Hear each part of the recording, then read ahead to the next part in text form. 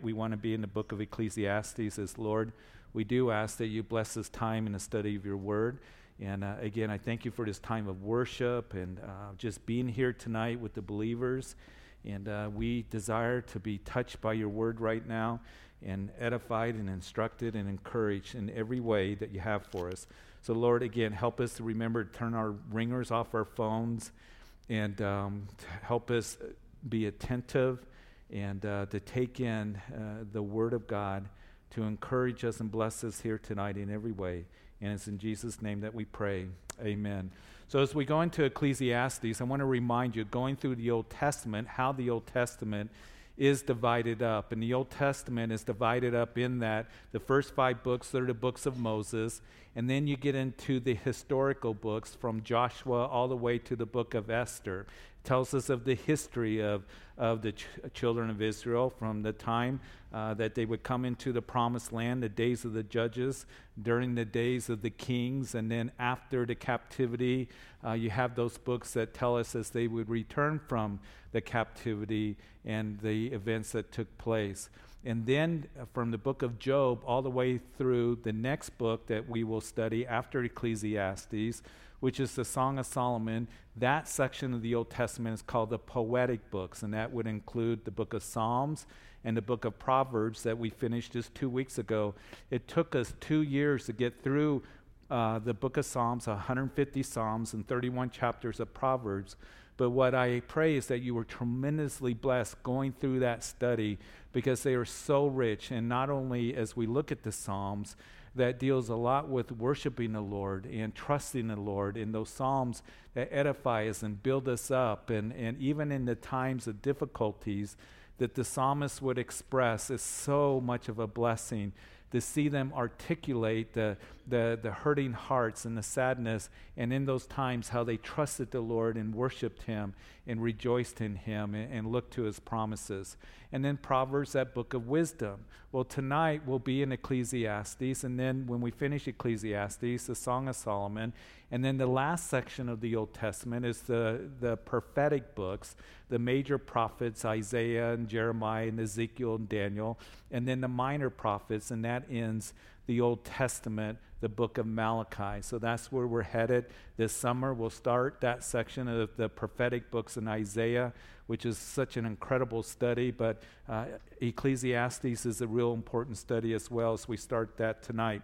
We do read in verse 1 of Ecclesiastes chapter 1 that the words of the preacher, the son of David, king in Jerusalem. Now, some people think that Ecclesiastes is not a very encouraging book. It's just a book that is a bummer. As we see that Solomon here, most scholars believe that he is the author, the human instrument that wrote the book of Ecclesiastes, of course, inspired by the Spirit of God. But I think that this book is so important because it's going to teach us many, many lessons. One of the main lessons that we can take home with us is that, as he says, it's vanity. It's all vanity. That's one of the key words that we see in this book. It means emptiness. It means unfulfillment. It has that meaning in it, that there's no purpose. That's what vanity means. That we see that this man Solomon, who lived his life in great prosperity and great power, he had everything. As we're even going to see, he's going to write that tonight, that he says it's all vanity. And a life apart from Jesus Christ and the closeness with him and knowing him is going to bring us to that place of unfulfillment and not being satisfied and empty in our hearts, because the Lord has created us for his good pleasures. We were created to be his workmanship for good works. In other words, we are created for him, to worship him and to know him. And there is something innately in every person to know him and to have relationship and closeness with him. And anything apart from that may bring us temporary satisfaction and fulfillment, but eventually it begins to wane away and it begins to leave us empty in our hearts, because we were born and we are to live to have closeness with the Lord. So that's one of the main applications that all of us, every time that we go through these chapters, that we can take home with us. And as I mentioned here, even the words of the preacher, the son of David, king in Jerusalem, Solomon being the author, there are some scholars, a few of them, that say, well, Solomon didn't really write the book of Ecclesiastes because it's not Solomon-like. In other words, Solomon wrote the book of Proverbs. He was one that showed great wisdom in the book of Proverbs, writing that to us. And then we will, in the next book, the Song of Solomon is going to be written. And that's, of course, a story that Solomon, or it portrays the love of the king Solomon to the Shulamite. And you have the chorus of Jerusalem, and it's a love story, and it's just, that kind of tone that we will go through. So here at Ecclesiastes, we're going to see right off the bat when we get into the next verse that it's very heavy. It's kind of a bummer. This guy is burnt out. He's down on life, but yet we know that it is Solomon because he is the one described here, the only one that had everything and great riches and great power and prosperity. As we go through that, we will see that very clearly. So there are those who say it isn't really Solomon-like, it isn't upbeat. But here's the thing, there's a purpose for this that Solomon is writing. We know that Solomon, he was one in his life that had great wisdom, didn't he? And he was one that wrote the book of Proverbs, but he didn't always live in that wisdom. He didn't always apply it in his life. And to remind you, just as we talked about going through the book of Proverbs, that godly wisdom, there is a difference between godly wisdom and worldly wisdom, but godly wisdom is not just knowing the scriptures, but it is having the scriptures be worked out in your life. Just because you go to church and take in Bible study does not mean that you are walking in godly wisdom. It does not mean that you are walking in obedience. And I think that Christians sometimes subtly will make the mistake of, well, I went to Bible study, I grew up as a Christian in a Christian home, I went to church all of my life, and that's pleasing to the Lord. The question is, are you taking those things that you have learned and have you got it in your heart, not just in your head, and having it worked out in your life? And as you have it worked out in your life, then you are walking in godly wisdom. And Solomon, who had great wisdom and knowledge that we know of, that he was one that in his life would abandon that wisdom. We know that it is in the book of Deuteronomy that the king was not to multiply horses and gold and wives. And what does Solomon do? He multiplied all those to where he had 40,000 stalls for horses that were in the land according to 1 Kings chapter 4. He had 1,000 wives and concubines, and he had so much gold and silver. Silver was like rocks in Jerusalem. So he had it all. But yet, he would bend the knee to those false gods and he would burn incense to them because of the wives that he took on that were foreign wives that led him to worship those false gods. And God warned against that. So Solomon here, he's down on life.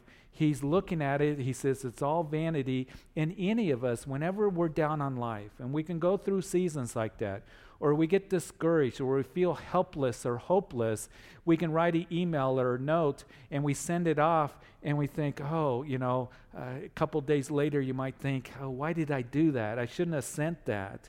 Or somebody might get a hold of you and say, that really isn't you. Why did you write that? You seem so hopeless and helpless in the situation or this season of life that you are in. And that's what Solomon is expressing. I believe that this is definitely Solomon because in verse 12, I, the preacher, was king over Israel and Jerusalem. There was only one king in Jerusalem over Israel beside David. And here we're told in verse 1, this is the son of David. And Solomon, he was the only one that ruled as he came on the scene after David. And he ruled during that time of its greatest prosperity and peace and wealth and power, the nation, because after Solomon died, 40 years of being on the throne, we know that his son Rehoboam came to the throne, and shortly, just a very short time after Rehoboam came to be the king of Israel, that we know that the nation split in half. The 10 northern tribes called the house of Israel, and then the house of Judah down south. So Solomon's the only one that could possibly be the one that would write the book of Ecclesiastes. Again, as we know, inspired by the Spirit of God. He is the son of David. And you know the story of Solomon, that he's the one that would build the temple. Now, as you read First Chronicles, we know that David, he desired to build the temple in Jerusalem. And it was Nathan the prophet that came to him and said, listen, you're not going to build the temple. You're a man of war, and your son, who is going to be a man of peace, is going to build the temple. David was a warrior. David was the one that would defeat the enemies all around Israel, Syria, and the Ammonites, and the Edomites, and the Moabites, and the Philistines. And he would make peace with Hiram up north of Tyre and Sidon. And David was one that, because he was a great warrior, that he defeated his enemies, and at that time the nation became very powerful. And even though he was told, you're not going to build the temple, really David prepared everything for the temple to be built. We know that he defeated the enemies. He would take the spoils. He would bring back gold and silver to be used for building the temple. He made a treaty with Hiram up in Lebanon. Today it's Lebanon, Tyre, and Sidon. That those Lebanon, the big cedar trees that were up there growing, that they cut them down and they floated them down the coast of the Mediterranean to Joppa, and then from Joppa they would bring them up to Jerusalem. He made that treaty with Hiram to be able to bring in craftsmen that were great in fine work of metal and wood and all of that. So David, making the plans directed by the Spirit of God for the temple, tells us in First Chronicles, getting the supplies already, and then he would, again, according to how the Lord would direct him, he would reorganize the priests and the Levites. He would, get the musicians, the gatekeepers, all the soldiers, the administrators, all in line, so that when he passed away, everything was ready to go for his son Solomon. Because David knew, he said, Lord, my son is going to be young. He's going to be tenderhearted. This is going to be so overwhelming for him. And so really, Solomon's temple was really David's temple in a way. But when Solomon came on the scene, everything was ready to go. And you know that it was the Lord that came to Solomon and said, Solomon, what is it that you want? And Solomon would say, I'm young. I don't know, am I coming in? Am I going out? I have this great responsibility in being the king over Israel. I need wisdom. And because the Lord would hear that answer of his, I need wisdom, your wisdom, the Lord was pleased. And he said, Solomon, not only am I going to give you wisdom and knowledge, but I am going to bless you tremendously. So Solomon reigned during the time of the greatest power, as I said, and the greatest wealth that Israel ever experienced. And here is Solomon here, that just an incredible man, more wealthy than any man that ever lived, more wealthy than Bill Gates. He wore golden sandals. He had everything that he wanted. All of a sudden, he writes the book of Ecclesiastes. They say that we can learn from history. And we can learn from people's mistakes. But here's the thing to keep in mind. It doesn't have to be your own mistakes. And these things are written, as Paul would say to the Corinthian church, for our admonition, so that we can learn. And that's why Ecclesiastes is so, so important. Because the world comes along and says, do you want to have satisfaction? Do you want to have fulfillment? It's going to be found in worldly things. And I want to tell you right off the bat here, as we go into this book, that the Lord is telling us that you will be empty, you will be left empty if you do those things and you're involved in those things and that you're looking for those things apart from Jesus Christ. You will end up empty. And you will be saying the same thing, that is grasping for the wind. Nothing new under the sun. These are all phrases that Solomon's going to use, that it's vanity.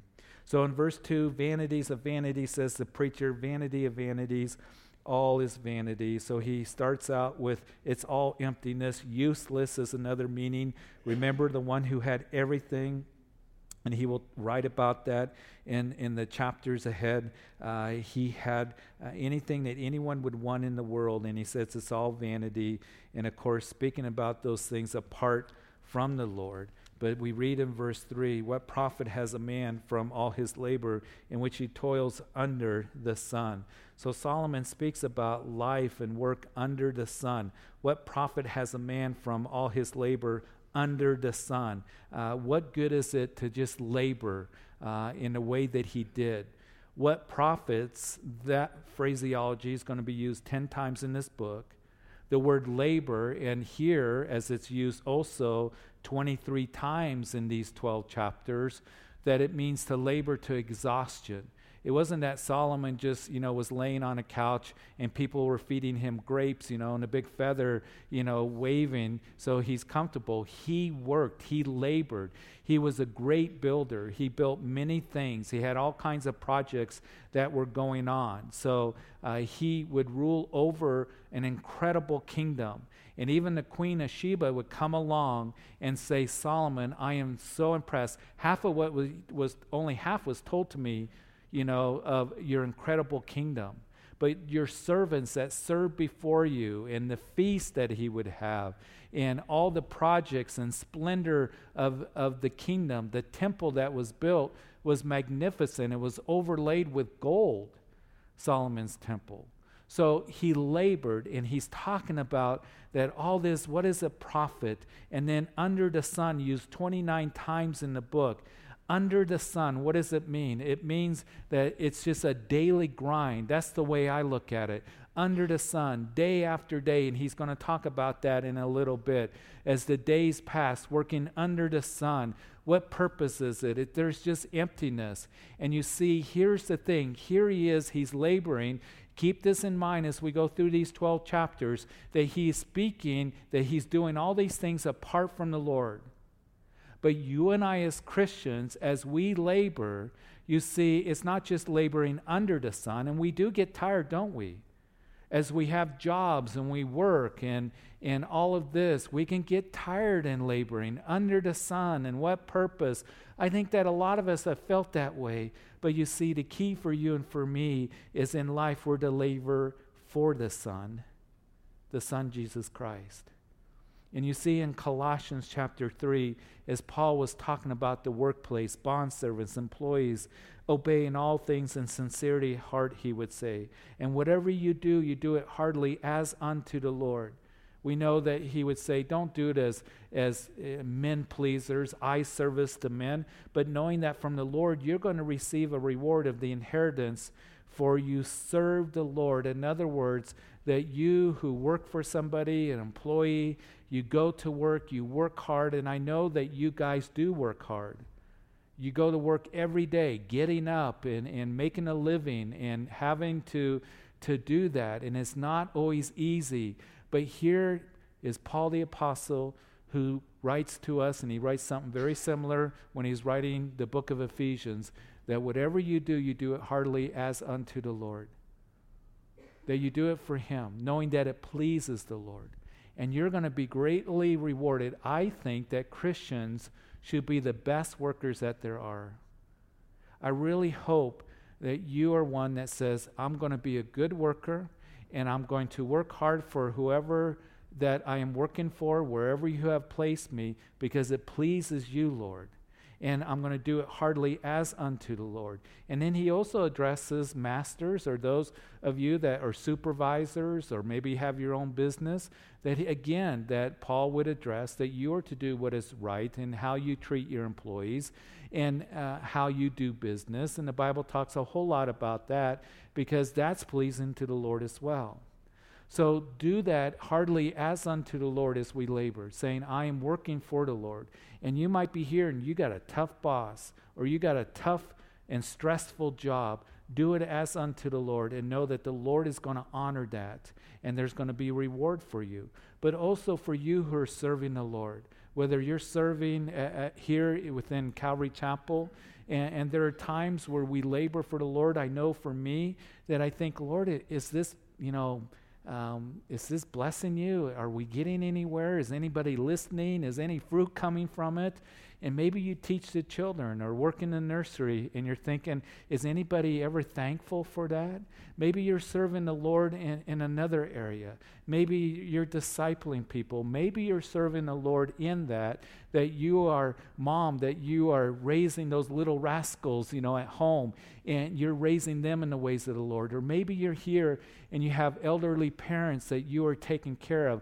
Whatever that you are doing presently and whatever you're doing, because you know that God has you doing it, that you keep doing it. And there are times where we feel like, Lord, I don't know if I'm doing any good.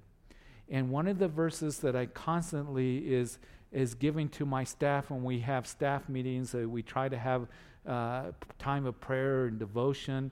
But in 1 Corinthians chapter 15, verse 58, therefore, my beloved brethren, be steadfast and immovable, always abounding in the work of the Lord, knowing that your labor is not in vain in the Lord.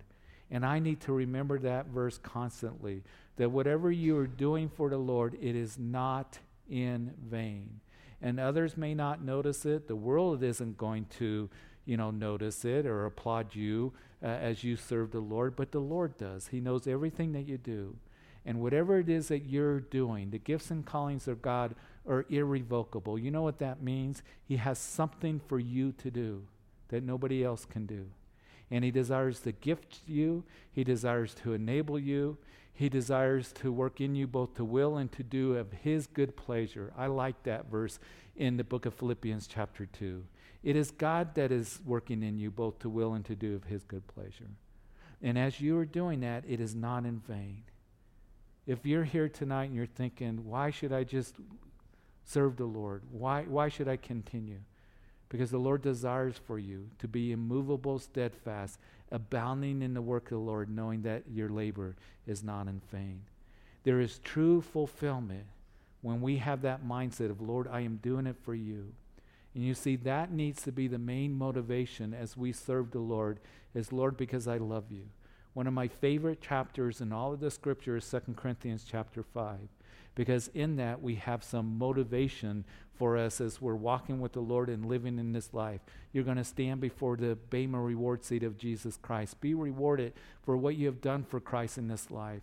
We've talked about that quite extensively in our Sunday morning study as we've gone through Luke chapter 16. But also that he says that it's the love of Christ that constrains us or motivates us. And we serve the Lord because I love you, Lord. And you desire for me to do your good pleasures. And I was created for that. And I want to bring about the kingdom of God to others and the witness of Jesus Christ to others. And that's what should motivate us. And as you do that in the love of Christ, that you're going to be immovable and steadfast because you're doing it for him and your love for him and out of response of his love for us. So here Solomon's saying, what I've done, what profit is it labor to toil under the sun? Verse 4, one generation passes away and another generation comes, but the earth abides forever. What he's saying here, it just seems like time continues on. He's going to talk about the sun coming up and everything continues on. Life is short, and we know the scripture tells us that life is short. We know that James writes in his epistle, life is but a vapor, just that vapor that's there for a moment, and then it's gone when you compare it to eternity. And even in the history of mankind, a generation is there for a short time, and life is short. And David writes about that in his writings in Psalms, but it's but a vapor is life. So it's very, very short. And he says generation passes to generation, and it seems like days just pass, and the sun keeps coming up. The earth abides forever. Verse 5, the sun also rises. The sun goes down. It hastens to the place where it arose. The wind goes towards the south and turns around to the north. The wind whirls about continually and comes again on its circuit. And all the rivers run into the sea, yet the sea is not full to the place from which the rivers come, and there they return again. And all things are full of labor. Man cannot express it. The eye is not satisfied with seeing, nor the ear filled with hearing. So here he says the sun just comes up every day, and it sets every day. It goes to its place. And he says some things that are pretty actually remarkable for somebody who's writing 3,000 years ago. He says that the wind currents continue on. The winds blow from the north and from the south, and the wind whirls about continually and comes again on its circuit. Circuit, where we get that word circle. He acknowledges that the world is round 3,000 years ago, he does. And you might recall that as we went through the book of Job, that's another 1,000 years older, that Job talks about how the earth hangs, in the heavens. There is an atlas that's holding it on its shoulders, or a big elephant, like some of the ancient myths. And he talks about the earth being round, and he talks about the ocean currents as well. Here, Solomon is writing about the wind currents, and we know that there's wind currents on the circle of the earth, the wind patterns that we see here. We usually get the westerlies, but sometimes the wind comes from the south, and when it does, it's very hot because it's coming from the desert, or from the north. It means that it's going to get cold, or from the east there's upslope and there may be a storm that develops. So wind currents are very important to weather patterns, and Solomon recognizes that. The wind just continues day after day. The patterns, the hydraulic system of the world too. The rivers flow, they go into the ocean never fills up, and then the water returns to its place again. And that's the hydraulic system of the world. That there's this system and cycle that is in place, and he says it's meaningless. And he goes on and he says that it's not satisfying. And then in verse 8 he's talking about that eye does not satisfy, is dull to the ears.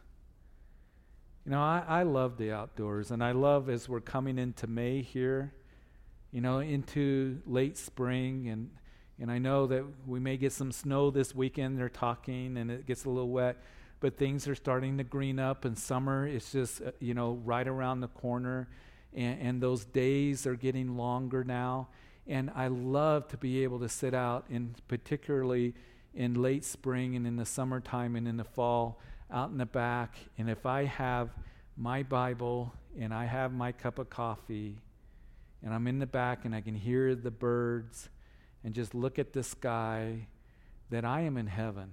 I love doing that. And I love being able to go in the outdoors. I've always loved it. I love going up to the mountains. I love tromping around. I love being, in the open areas and out west here and up in the mountains as much as I can when God allows me.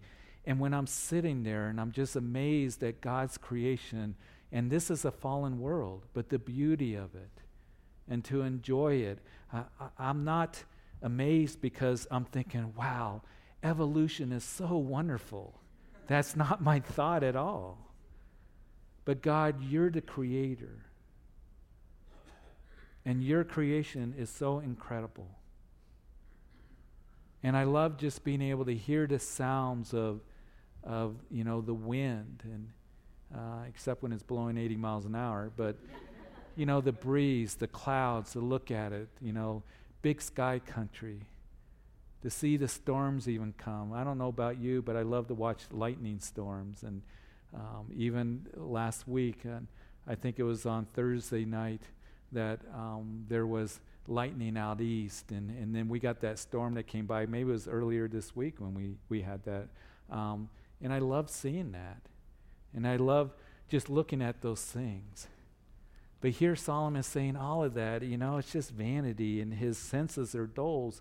But I also want to give another application in this, as he talks about eyes not satisfying. Hearing is dull. There's a lot of things that get placed before our eyes. And there's a lot of things that Madison Avenue or the things that are around us, there's all kinds of things that are put before our eyes. We have news, and we have social media, and the stuff that we can pull up on the internet. It just is overwhelming. And you see, the world is going to try to get you to look at that stuff and to hear that stuff all the time. The voices of the world are out there everywhere. They're out there, and we get bombarded with it. The talk news and all the information, it's information overload. And over time, and it can help us. I understand that.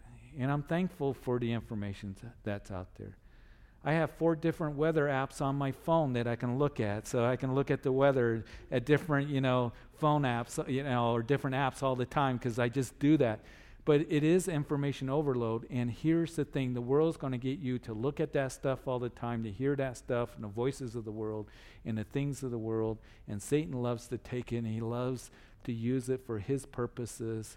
And so we get caught up in pulling up things, and people get caught up in pornography. They get caught up in pulling up, images that they shouldn't, and hearing things that they shouldn't. We need to be careful. And what our flesh says is you need to look at it more. You need to hear this more because it's satisfying. And so many people listen. This is just an opinion, and I'm not trying to be critical or judgmental in any way. It is an honest evaluation, and I think that most of us would agree with this, but a lot of people are they're just addicted to their phones. And they're addicted to social media. And I think that we need to be careful in those areas. I'm not saying get rid of those things, but for an honest evaluation, what is it that you are seeing, and what is it that you're hearing? In Madison Avenue, they know that. They will spend hundreds of hours trying to create that image so you'll look at it and you will want it. That you will want to, when you see the Big Mac, it's a perfect Big Mac, isn't it? I mean, you look at it and it's like, yeah, I want that thing. Because they work hard in presenting it to you. Or that car, or whatever it may be. And I understand that as part of advertising. But what I want to do is I want to use those things for the kingdom of God. And one of the things that we talked about, even when I was talking to, the guys about this, that, there are more phones in the world than there are toothbrushes. Do you know that? More people have phones in the world than they do toothbrushes. To be able to use that for God's glory. But we need to be careful, because what will happen is our flesh says, I want to see that image. I want that. We listen to Dr. Phil. We listen to Oprah. We listen to all the voices of the world. What is the latest thing? What's the latest trend? What's the latest philosophy? What is all this? And we end up empty. And the thing that's going to satisfy your soul and your spirit is the things of the Lord. And Lord, help me to hear you. I want to hear the word of God. I want to hear your still small voice speaking to me, to be able to come and to hear people worshiping. Like when we gather on Wednesday nights, I love it when we're just worshiping. To listen to praise songs on, in your car, or listen to Grace FM on the radio. Just keep taking in the things of the Lord, hearing. And as you are seeing, as you're seeing the things of God being done, as you're seeing God work, as you are taking in whatever it is of the things of God, then you're going to see real satisfaction and fulfillment in your life. But the things of the world are going to leave you empty. And that's what Solomon's saying, all the things you hear and see, it just leaves you empty. And let's continue verse 9. That which has been is what will be, and that which is done is what will be done, and there is nothing new under the sun. Is there anything of which it may be said, see, this is new? It has already been in ancient times before us, so life continues on. Nothing's really new. Now, he's not talking about technology. Of course, technology things are new, and they can be a blessing, but he's talking about life's experiences. And what really is new for you and for me, listen, because, there really is nothing new under the sun.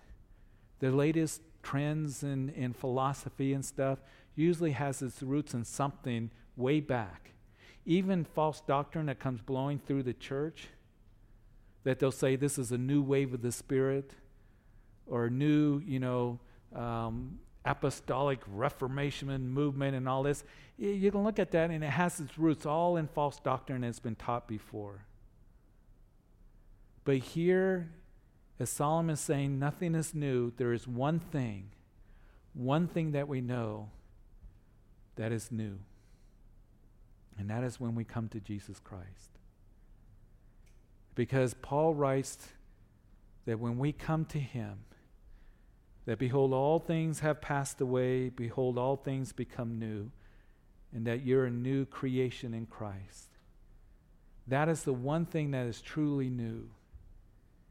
And if you're here tonight and you've never given your life to Jesus Christ, he is calling you to himself to say that I want to make all things new, to give you a new beginning, to make you a new creation, to give you a new heart.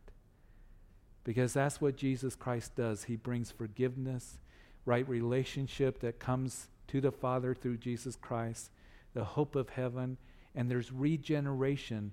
The gospel is the power of God to salvation. There's power in the gospel, and you will become new. And you know that to be true, those of us who are here that are Christians. That as we came to Christ, we got a new heart and a new outlook on life, and we're a new creation in Christ. Because he's the one that brings that deadness that is in our hearts and in our spirits and in our souls to life. And the Bible even says in Ephesians chapter 2 that before we come to Christ, we were spiritually dead. That we're very much alive physically, of course we are. But spiritually, you're dead because of sin and trespasses. But because of his great love, he's brought life to us. And as we surrender our lives to him, we are born again, John chapter 3, by the Spirit of God. And as we're born again, we're that new creature in Christ. And it's a wonderful, wonderful thing. And then to live a life after him is that life that where there's going to be true purpose and fulfillment and satisfaction. It doesn't mean that you won't have any problems. It doesn't mean that you won't have any difficulties. But you're going to have a new outlook on life, and you have the promises of the Lord that he'll never leave you or forsake you, and that he'll work all things out for good for those who love him, who are called according to his purposes. The Lord is the one that makes all things new, makes our hearts new and our lives new. In verse 11, there's no remembrance of former things, nor will there be any remembrance of things that are to come by those who will come after. How easily we forget is what he's saying, that he's not saying that we ultimately forget, our parents and grandparents and great-grandparents or those of the past. We're remembering Solomon here tonight and David. But here's the thing. He's saying that generation after generation, we forget about them. It's kind of like that today you hear a lot about, almost every day in the news, President Trump. You don't hear about the past presidents, President Obama or Bush or Clinton or Nixon or Kennedy. Yeah, they come up at times, but now the focus is on the present, administration and our leaders, and that's really what's being said. That's all kind of in the past, and we do forget very easily. I think that if I was to ask you, can any of you name who the NBA champions were 5 years ago? Now, if you know, don't say it, okay? You might be a sports buff or something. Or who was the World Series champions 5 years ago? I couldn't name it. Now, we know last year was the Cubs, right? Miracle, the Cubs. And we know 2 years ago that the Broncos won the Super Bowl. But other than that, we can go back 3 or 4 years, 5 years, less than 10 years. We don't remember who won those championships. We don't remember a lot of the things that took place. We tend to forget. And that's what Solomon's saying. That you go from generation to generation. There's no remembrance of former things. And then when the things do come, that are going to come, then they will be forgotten over time. In verse 12, I, the preacher, was king over Israel and Jerusalem, and I set my heart to seek and search out by wisdom concerning all that is done under heaven. This burdensome task God has given to the sons of men, by which they may be exercised. So Solomon here, he's seeking wisdom, the wisest man on the earth. He's not seeking godly wisdom here. It's more of philosophy. And he says this philosophy, this wisdom is burdensome task that God has given to men. And the reason is because it changes all the time. Men throughout all history has come up with philosophy and wisdom, and we hear about it in the Proverbs of ancient Proverbs and Egyptian wisdom and Greek wisdom and Chinese wisdom and fortune cookies, and the little things in there, fortune that are told to us. All these wisdoms, and it changes, and it's burdensome that has been given to man by God. But here's the thing to remember, that Paul comes along, and in Colossians chapter 2, he tells you and I that in Christ is hidden all the treasures of wisdom and knowledge, and beware lest anyone cheat you through philosophy and empty deceit, according to the traditions of men, according to the basic principles of the world, and not according to Christ. He says you are going to be cheated if you build your life and are given to man's philosophy and traditions of men, and that which is empty, vanity, that comes from man. And that's basic principles of the world and not according to Christ. And we know that God's word is never changing, it is sure, and philosophy is changing all the time.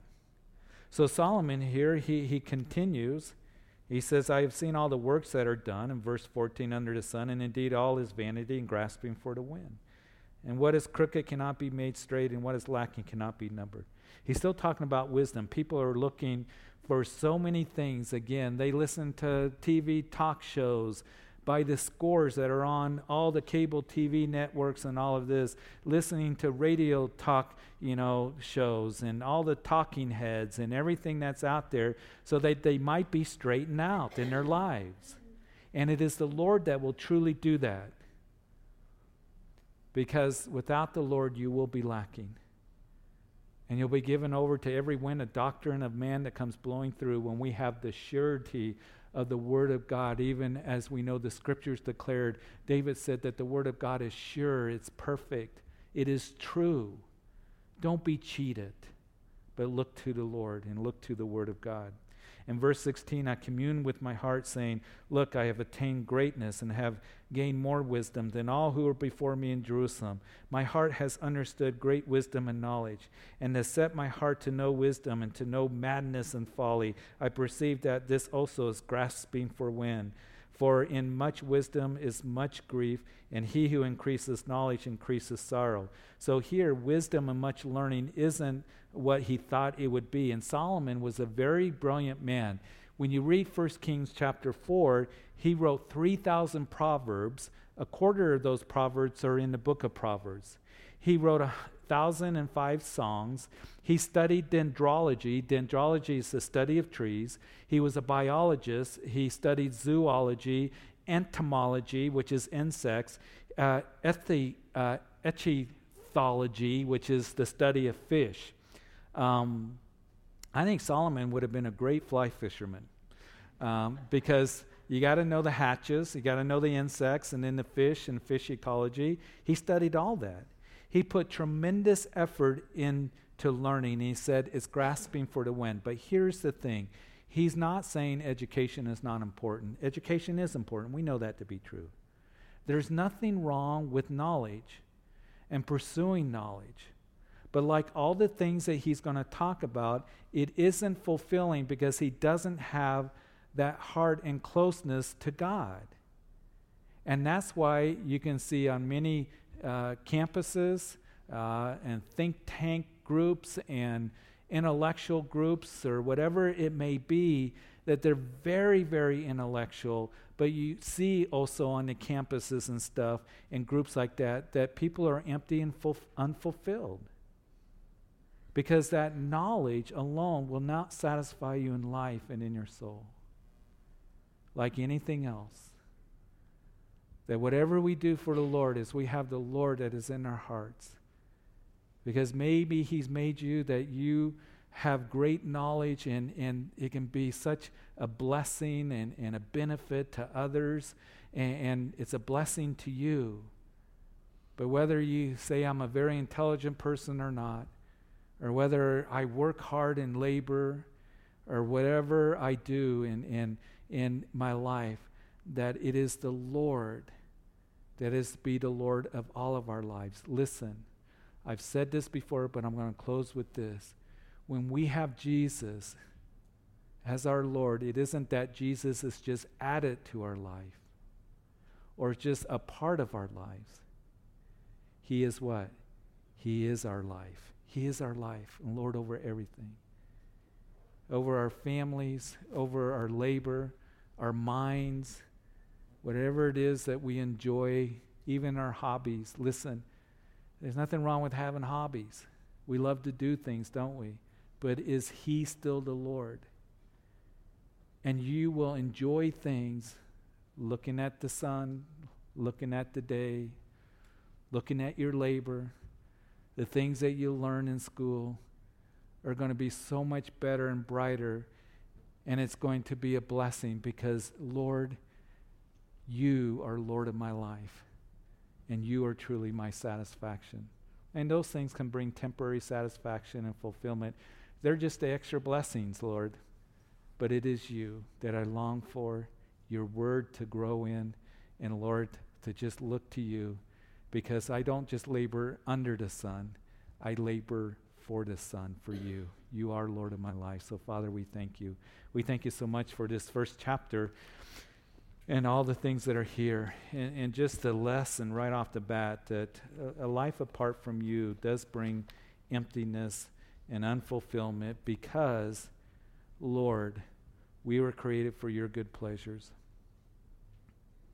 You created us to know you, to walk with you, to be yielded to you in everything, to love you with all of our hearts, soul, and mind. And Lord, to be a blessing to others, to know that our labor for you and walking with you is not in vain. And so, Father, I do pray tonight for us that we would take these things away with us and be encouraged and blessed, that we can learn from Solomon and will continue to. The word of God given to us for our admonition. But I also want to pray if there's anybody here tonight that you've never given your life to Jesus Christ. I don't know if you're listening on live stream or in this building or going to listen to this message on the radio at a later time. But if you have not surrendered your life to Jesus Christ, that He is the one that will make you a new creation. He will forgive you of your sins because He went to the cross and died for you. He died on that cross because all of us have sinned. He was put into a grave and He rose again, and He proved that He's the Son of God. He proved that He conquered sin and death. No one else did that for you. Only Jesus. And He says, come to me, and whoever calls on the name of the Lord shall be saved, recognizing that I am a sinner, I have sinned, and I need forgiveness. And you pray right where you are, in sincerity of heart, giving your life to Him. And He promises that He will make you new and forgive you of your sins. Will you do that? He is your salvation. There is none other. And you come in faith. That's what brings salvation. Faith is trusting in Him, looking to Him, believing on Him. You say, Jesus, I come to you, and I recognize that my heart is empty, that I have sinned, and I come and I ask that you forgive me of my sins. You died for me because you loved me. You proved that you're the Son of God by rising from the grave. And you're alive, knocking on the door of my heart. And I now give my life to you. I ask that you be my personal Lord and Savior. And that you would, Lord, help me to know you and walk with you. Thank you for forgiving me and for this new beginning. And Lord, help me to learn of you every day, because I was created for your good pleasures. And I thank you for hearing my prayer in Jesus' name.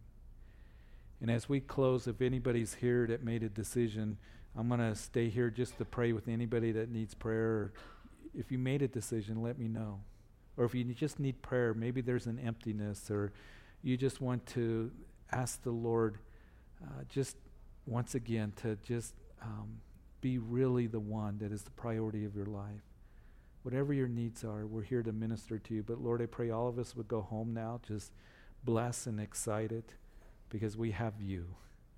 And you've made all things new in our lives, and that our labor is not in vain, and that we have closeness with you as we just, Lord, walk with you day by day. So bless your people. And it's in Jesus' name that we pray, and all of God's people said, amen, amen. Would you please stand?